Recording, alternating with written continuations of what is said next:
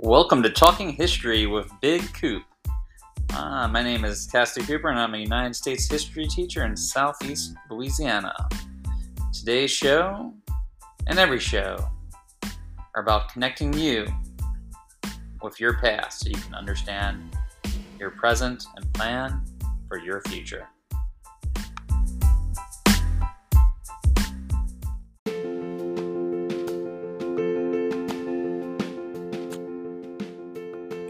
What can we say about Theodore Roosevelt? A man who would be president, a man who loved the presidency so much.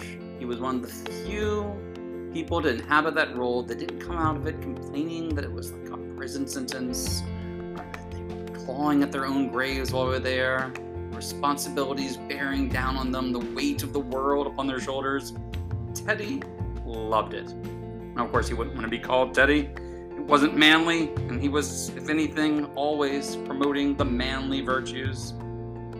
See, Teddy had difficulties in his life, and they didn't stop him. In fact, they gave him a zest and a zeal for experiencing life more than most average humans could in multiple lifetimes. At a young age, he was ill, and that youthly illness led him to manly pursuits of exercise and health, to build up his body to the limits of what he could do. He was a man that fell in love, loved full force. And from that love, we see his first great tragedy.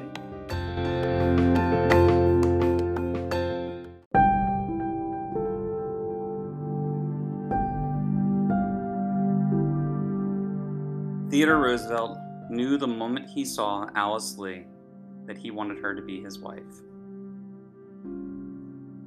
They married, she supported him, and she would bear his first child, a baby girl.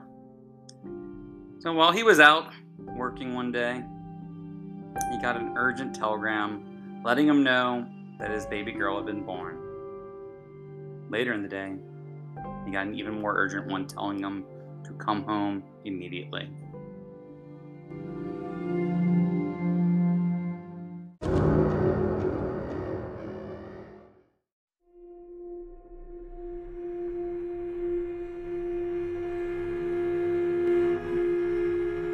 Teddy headed home, where he was met at the front door by his brother, who came out saying that there was a curse on this house, a curse on this home. For inside, Teddy's wife lay dying, his mother already dead.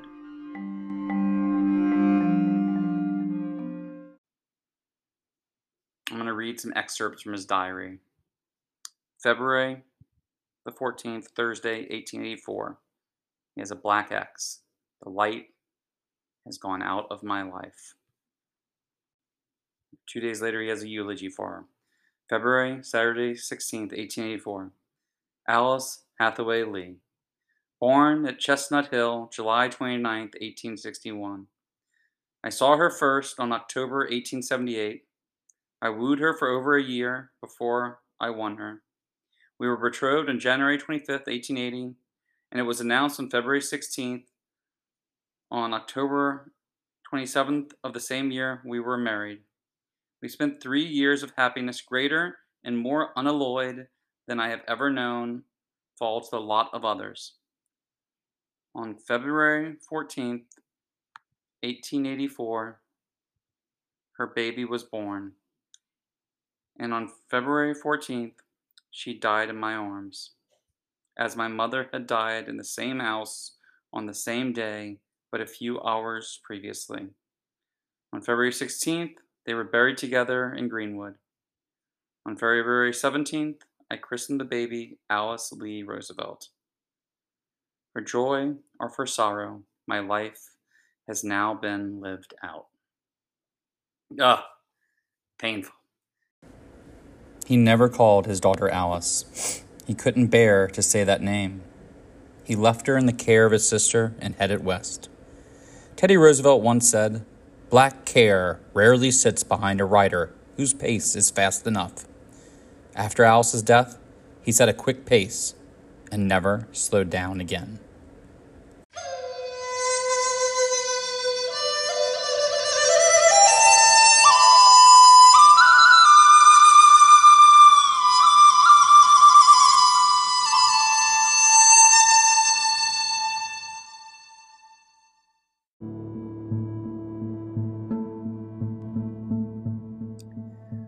went west. He was a rancher, a sheriff.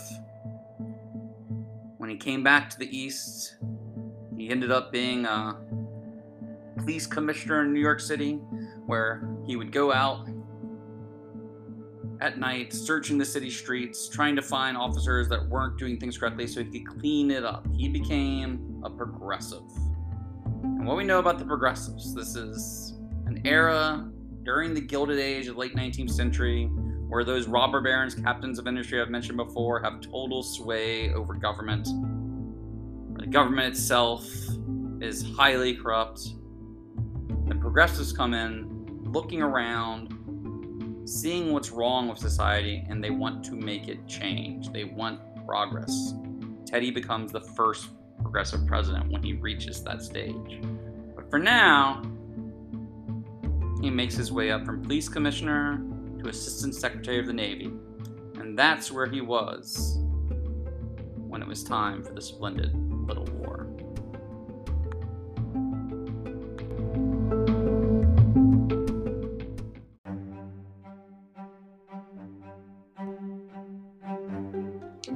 We'll see you next time on Talking History of Big Coop. Remember to subscribe and tell your friends.